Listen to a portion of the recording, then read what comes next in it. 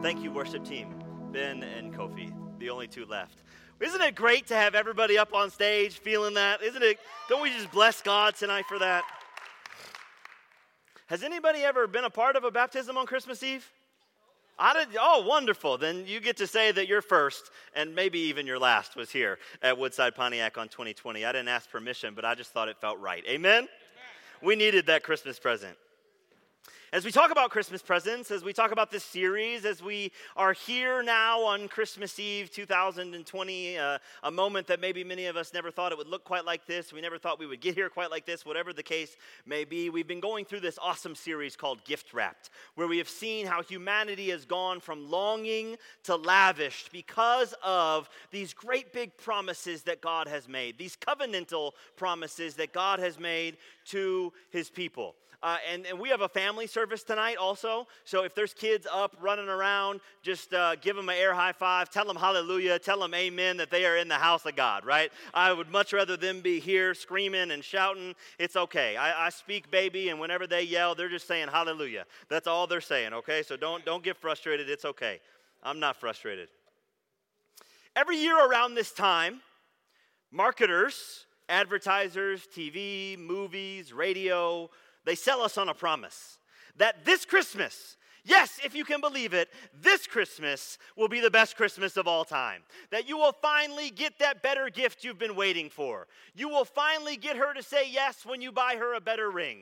That it will be a wonderful white Christmas because it's just going to be so much better. That wayward child will come home and be better. Maybe this year will be better.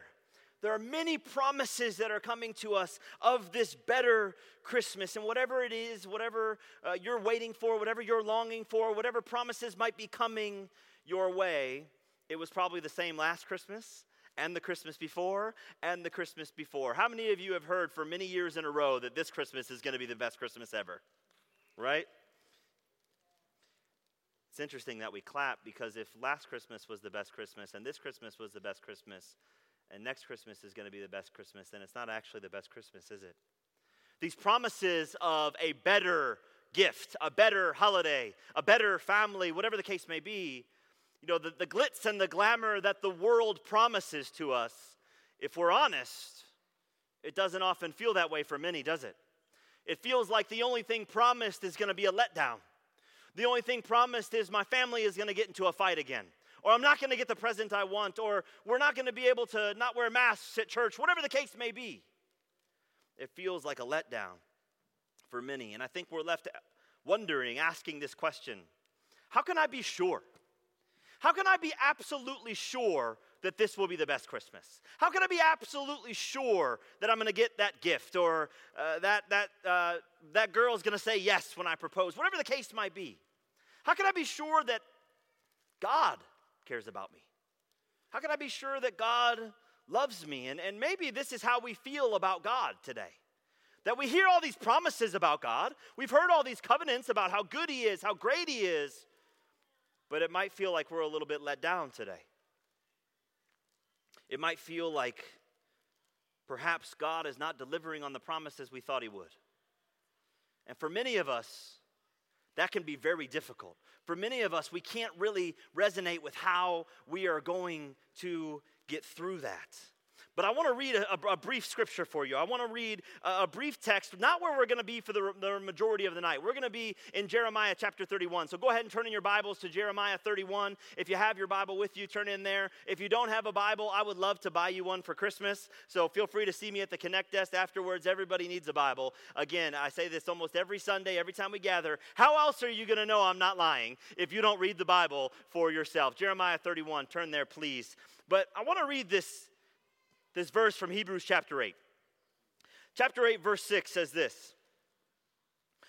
But as it is, Christ has obtained a ministry that is as much more excellent than old as the covenant he mediates is better, since it is enacted on better promises. So even as these covenants roll out, we see that there's a better promise. We see that there is a better covenant, this new covenant that we're going to look at tonight, this better covenant that Christ mediates, these better promises. And if you're asking the question of, can God come through on his promises? How can I be sure that he's going to do it for me? Friend, I pray that you will have an answer to that question tonight. I pray that as we go through the scripture tonight and read Jeremiah chapter 31, verses 31 through 34, you will see the answer to how can I be sure he'll do it for me. So what are these better promises? These better promises, again, are found in the new covenant. And we want this surety. We want to be positive that it can happen for us.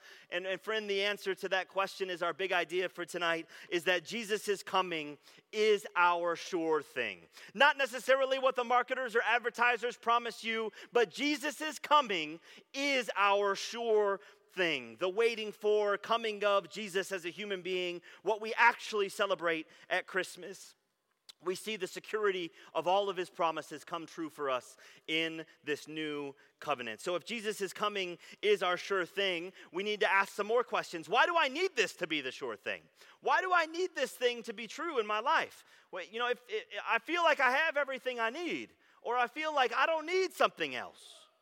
How is Jesus' coming our sure thing, and why do we need it? We're going to look at three ways tonight. Three ways tonight that make Jesus' coming our sure thing and why it is important for us. So we're going to be in Jeremiah chapter 31, again, verses 31 through 34. But we're going to go to God again in prayer and ask him to calm our minds, to calm our hearts, and calm our spirits. Again, I know it's a family service. I know there's a lot going on, but you can still receive from the Word of God. Amen? We don't get distracted from our daytime TV shows when the kids are going crazy, right?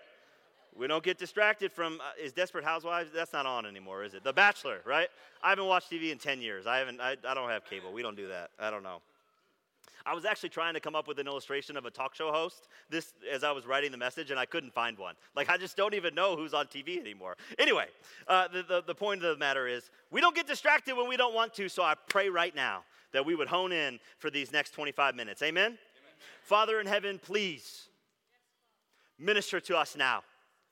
Grant us your spirit that we may have peace, that we may have patience, that we may have goodness and kindness, that we may have mercy, that it may be bound up in us, that these would be the characteristics of our heart as we receive your word. We love you, O Lord, in the mighty name of our Lord and Savior, Jesus Christ, we pray.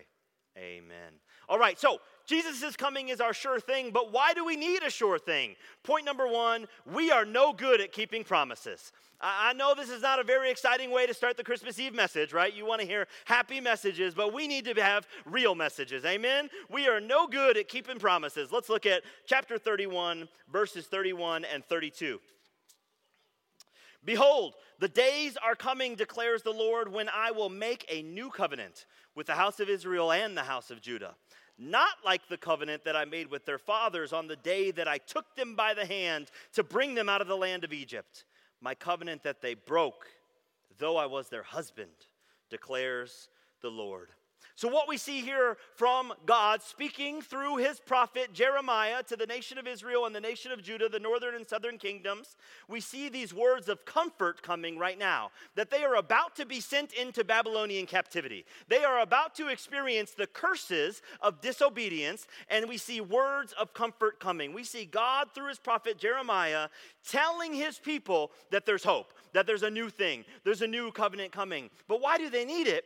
Because they were no good at keeping promises, just like we were no good at keeping promises. We see God speaking to them saying, it's going to be different than the promise I made with your fathers. He's speaking about the Mosaic covenant, the covenant he made with them at Mount Sinai, when he said, here is my command to you, here are the commandments to you. If you obey, you will be blessed.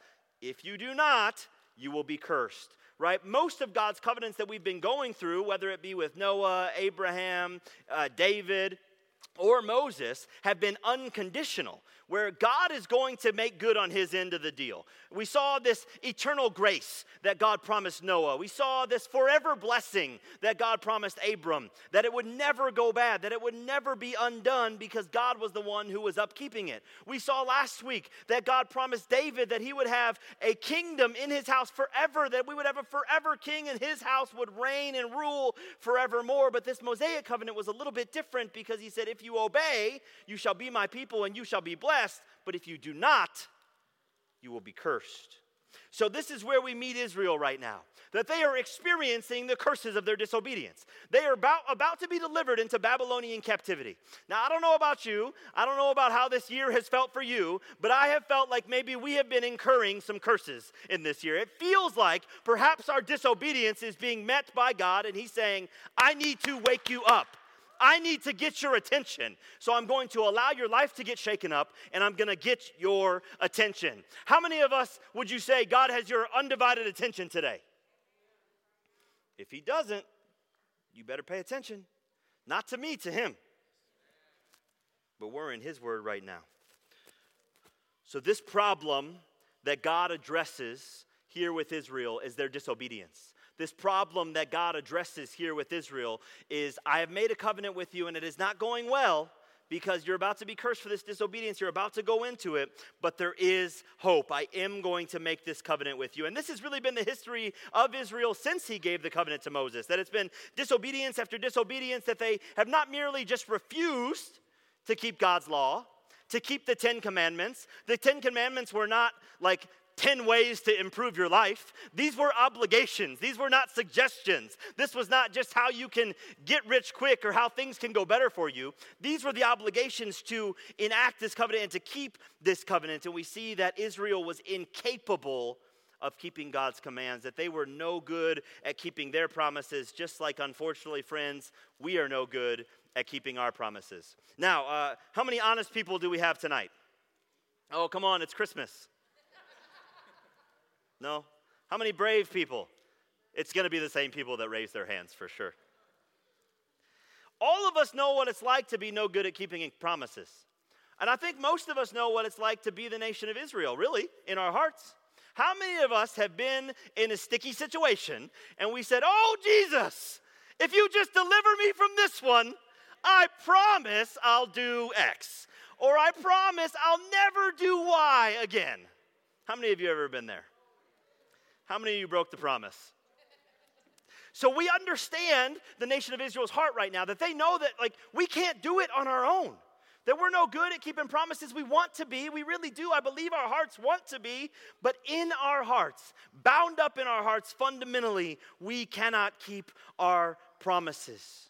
So what's illustrated here by God's words to Israel through the prophet Jeremiah is why Jesus' coming needs to be our sure thing, because we cannot do it on our own. We can't even keep our promises to God. If there's anybody we should be able to keep promises to, friend, it's got to be God. It's got to be the one who has delivered us. It's got to be the one who has, as he says here, I was your husband. I brought you out of Egypt. I've done everything that I could have done for you, yet you've still broken your promises. We are fundamentally promise breakers and not promise keepers. And I know, again, it's a hard word to hear on Christmas Eve, but don't worry, it gets better. Say it with me. It gets better. Say it like you actually believe it. It gets better. All right, there we go. All right. So God knows this, though. He knows this about us. He knit us together. He made us in his own image. He knows us. And he knows how desperately we need Jesus. And with the coming of Jesus, this problem of us being no good promise keepers can actually be remedied. Point number 2, found in verse 33, the remedy for this problem is that we need a new heart and a new identity. We need a new heart and a new identity. Let's read verse 33. For this is the covenant that I will make with the house of Israel after those days, declares the Lord. Hallelujah. I will put my law within them, and I will write it on their hearts, and I will be their God, and they shall be my people. It's an amazing promise that we see coming true in the nation of Israel, that God, through his prophet Jeremiah, tells them about this new thing that he's going to do. He meets them right where they are in their disobedience and says, I know you can't do this. I'm going to now put it inside of you, writing it on your heart, as many Hebrew theologians would say, so that when your heart breaks, it would fall into your heart. And I'm going to give you a new identity. I will be your God. You shall be my people. A reaffirmation of the covenant at Sinai. And this has been Jeremiah's message, right? A few chapters ago in chapter 17 in the book of Jeremiah, he says what? The heart is desperately sick. The heart is wicked. The sin of Israel is so bound up in them, it is engraved on the tablet of their heart. Our sin problems are not a behavior problem. Our sin problems are a heart problem. And friends, we need a new heart. We can't fix our behavior, and this is exactly what God promises to do. He says, I will put my law within them. No longer will the law be written on cold, lifeless stone tablets. Now God's law in the new covenant is going to be written on his people's heart. And this is the promise for blessing, that we would upkeep this. It is an amazing privilege and an amazing promise that we get a new heart and we get a new identity. Again, that our identity is that he will be our God and we shall be his people. This new covenant is so rich and so big and manifold in many ways. Actually, preparing for this message, I listened to David Wilkerson preach a 6-part message on the new covenant, and we're going to cover it in about 18 minutes. There's so much to what this new covenant means for believers today. It is so important for every one of us. And if we understand that we are fundamentally promise breakers, and we understand that we can't fix our behavior, and we understand that we cannot do it without God intervening. We need a new heart. We need a new identity. The fundamental problem is our inability to obey.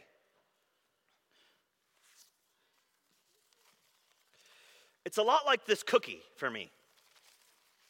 Yes, I will find a way to use a cookie illustration. What kind of cookie is this?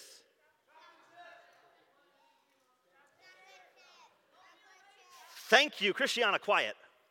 Thank you, everyone that said chocolate chip, because this looks like a chocolate chip cookie, does it not? But deep within its imposterous heart, its desperately wicked internal nature, someone decided raisins were better than chocolate.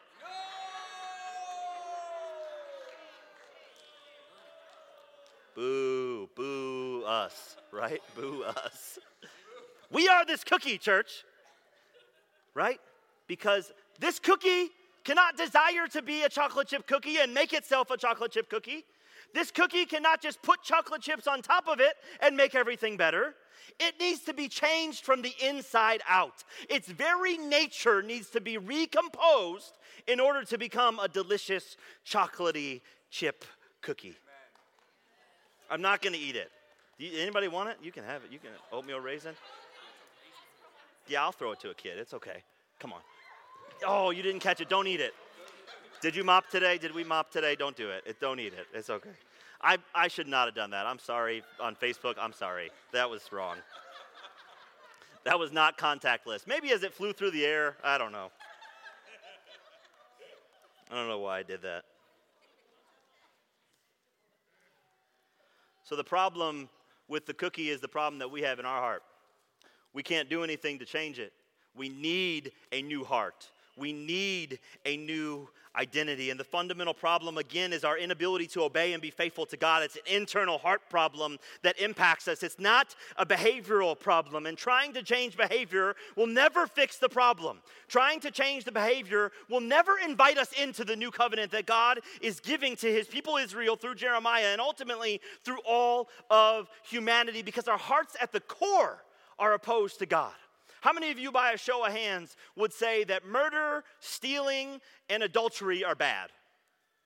We can all mentally assent to that and say it's bad. But in our hearts, we all struggle with hatred, jealousy, envy, and lust. And Jesus says in the Sermon on the Mount that it's just as bad as committing the sin. That we can't change our behavior. We can even assent to it mentally, but we need a fundamental change within us. This is why God says we need a new heart. This is why God says we get a new identity. This is why right before they go into captivity, God is giving them this new covenant. He's giving them this new promise. He's saying it's going to go away one day. One day it's all going to be fixed. And he says after those days, behold, there is a day coming. This is the only change that can make us obedient.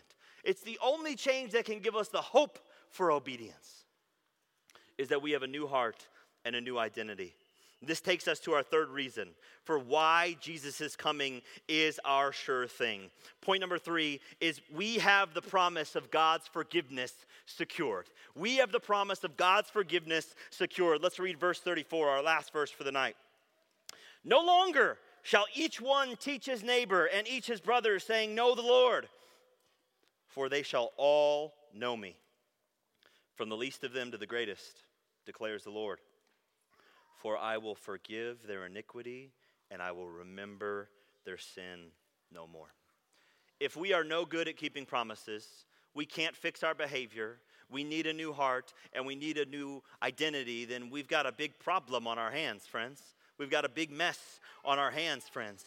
This new covenant that God is enacting is doing something dramatically different than just changing our behavior. It's doing something dramatically different than Moses coming down from the mountain saying, here's the commandments, follow them. This is something that is so big, and the heart of who we are as followers of Christ is bound up in this hope, in this promise, in this covenant that God is making. Because under our current situation, we need other people to tell us the truth.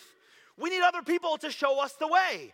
We need other people to teach us what God's word says. We need other people to teach us how we can be obedient, how we can be righteous. But what God is saying is that there is a day coming when you won't need a pastor anymore. There is a day coming when you won't need a class or a small group anymore. There is a day coming when sin will be removed from your heart and you will be in unbroken, completely holy fellowship and communion with God our Father again. That's what this new covenant purchases us. This gives us the right to know God in his wholeness, that we don't have to ask God questions anymore because our minds are going to be enlightened, our hearts are going to be enlightened, and the only way that can happen is a change in our core, is when sin is removed. I want to invite some of my friends up to the stage because my friends are going to help preach the conclusion of this message. So they are young and cute and small, so hold your applause, please. You're going to get a chance to yell for them. Yep, up those stairs. You guys are doing great. Come on, yeah, Brielle over there. Yeah, it's good. Here we go. 1, 2, 3, 4, 5, 6. Hallelujah. We did it. Here you go, Loretta. Just right down here.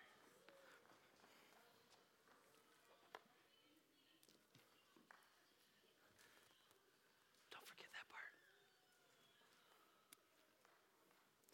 Okay, hold on. Let's just hold it down. Hold on. It's okay. You got to wait. You got to let them. You got to build up the excitement, okay? All right, I know you guys are going to want to clap, so go ahead and clap.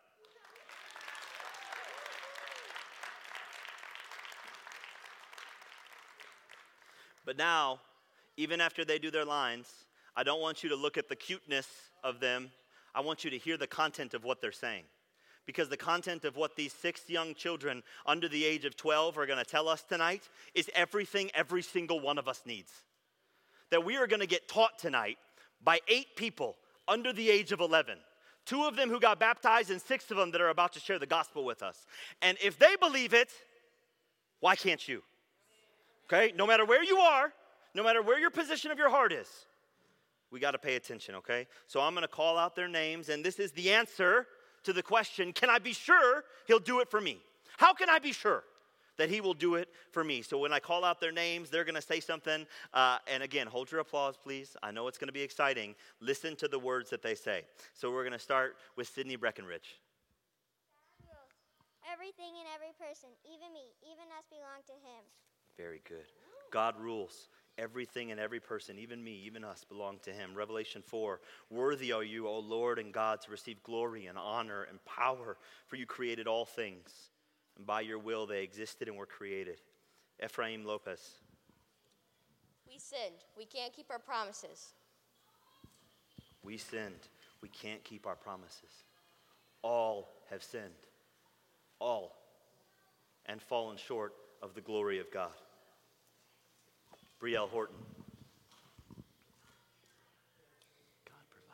God provides. Jesus' life paid our punishment. I said hold your applause, please.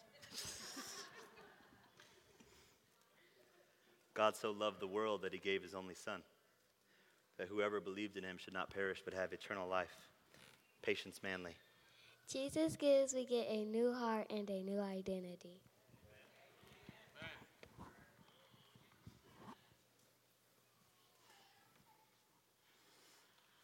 For our sake, he made him to be sin who knew no sin, so that in him we may become the righteousness of God. Jaden Woodson. You got it. We be born! Yes. Great job. We respond. Easy It's as easy as ABC.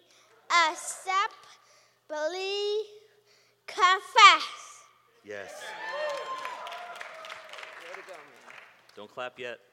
I tried to tell you, you got to hear their words. Hold on. Just a second, Brother Ribbentrop. Just a second. I know you're excited. Romans 10, 9 and 10, because if you confess with your mouth that Jesus is Lord and believe in your heart that God raised him from the dead, you will be saved. For with the heart one believes and is justified, and with the mouth one confessed and is saved. Isaac Ribbentrop. Baptize and follow Jesus into obedience. That's right. Acts 8. As they were going along the road, they came to some water, and the eunuch said, "See, here is water. What prevents me from being baptized?" And Philip said, "If you believe with all your heart, you may." And he answered and said, "I believe that Jesus Christ is the Son of God." He commanded the chariot to stop. They both went down into the water, and Philip and the eunuch, and he baptized him. So friends, tonight, how will you respond? As we use these icons in kids ministry and we teach this to our children, I thought it only fitting that if we're baptizing 2 kids up under the age of 11 tonight, and we've got 6 other kids up under the age of 12 on the stage here tonight, that they are going to teach us. Because we need to see that we complicate our lives, and we try and make it so big and so important, but it is actually very simple. God promised his people that a new covenant was coming, and there would be a day when you wouldn't even have to be taught anymore. There would be a day that you would actually be sinless and blameless and pure and holy before an only holy God, and the only way that can happen is to accept Christ's sacrifice as our Lord and Savior. We are no good at keeping promises. We can't do it ourselves. We can't change our behavior enough. All of us admitted that we said, "Jesus, if you get me out of this one, I'll do whatever you ask me." And then we all admitted that we broke that promise as well. So tonight, as the kids have taught us tonight, that God rules, we sin, God provides, Jesus gives, we respond, and then in obedience we go into baptism. Tonight, I want you to answer this question in your heart. Where do you stand with the new covenant? Are you trying to do this yourself? As all the covenants are found in their fulfillment in the new covenant, that we experience eternal grace, forever blessing, the opportunity to be a new creation, a new identity, and to worship the forever King, Jesus Christ, as he rules and reigns on the throne of David forever. Where do you stand tonight? Is this just another Christmas? Is this just another time where you're going to come and say, "Yeah, those promises sound okay, but those aren't for me"? The word says that this covenant is enacted on the better promises of God, that this is everything we've been waiting for, church. This is everything we need, friends, and we hear it out of them. So if you're wondering, can I be sure he'll do it for me? Let's all put your icons way up in the air. Yeah, that's good. That works. I want you to remember this picture. I want you to remember that you had children standing in front of you on Christmas Eve, holding up pictures of your life change, holding up pictures of how you can be in unbroken fellowship and communion with a perfect Father, of how these better promises that seem like they're so fleeting can belong to you tonight.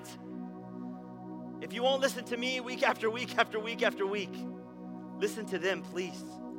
Listen to our children speak the truth to us. It is good news that Jesus came to remove our sin and give us new hearts and new identities and bring us into the reality of the good news of the new covenant.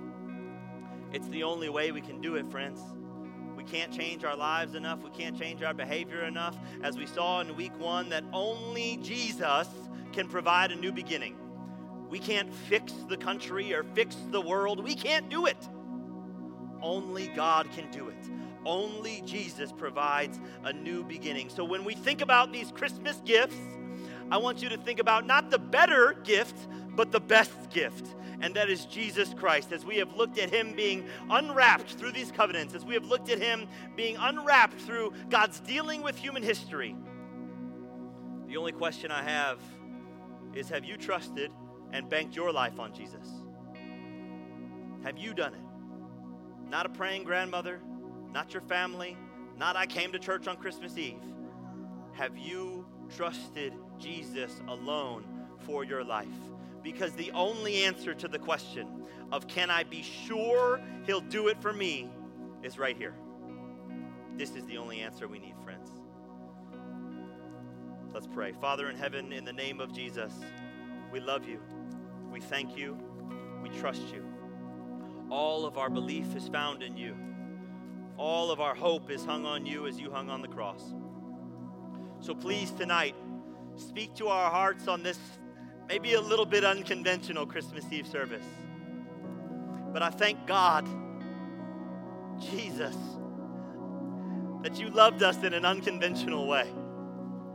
That for some people that were no good promise breakers, some people that couldn't change their behavior enough, some people that needed a new heart and needed a new identity, you enacted your new covenant and you gave yourself for us.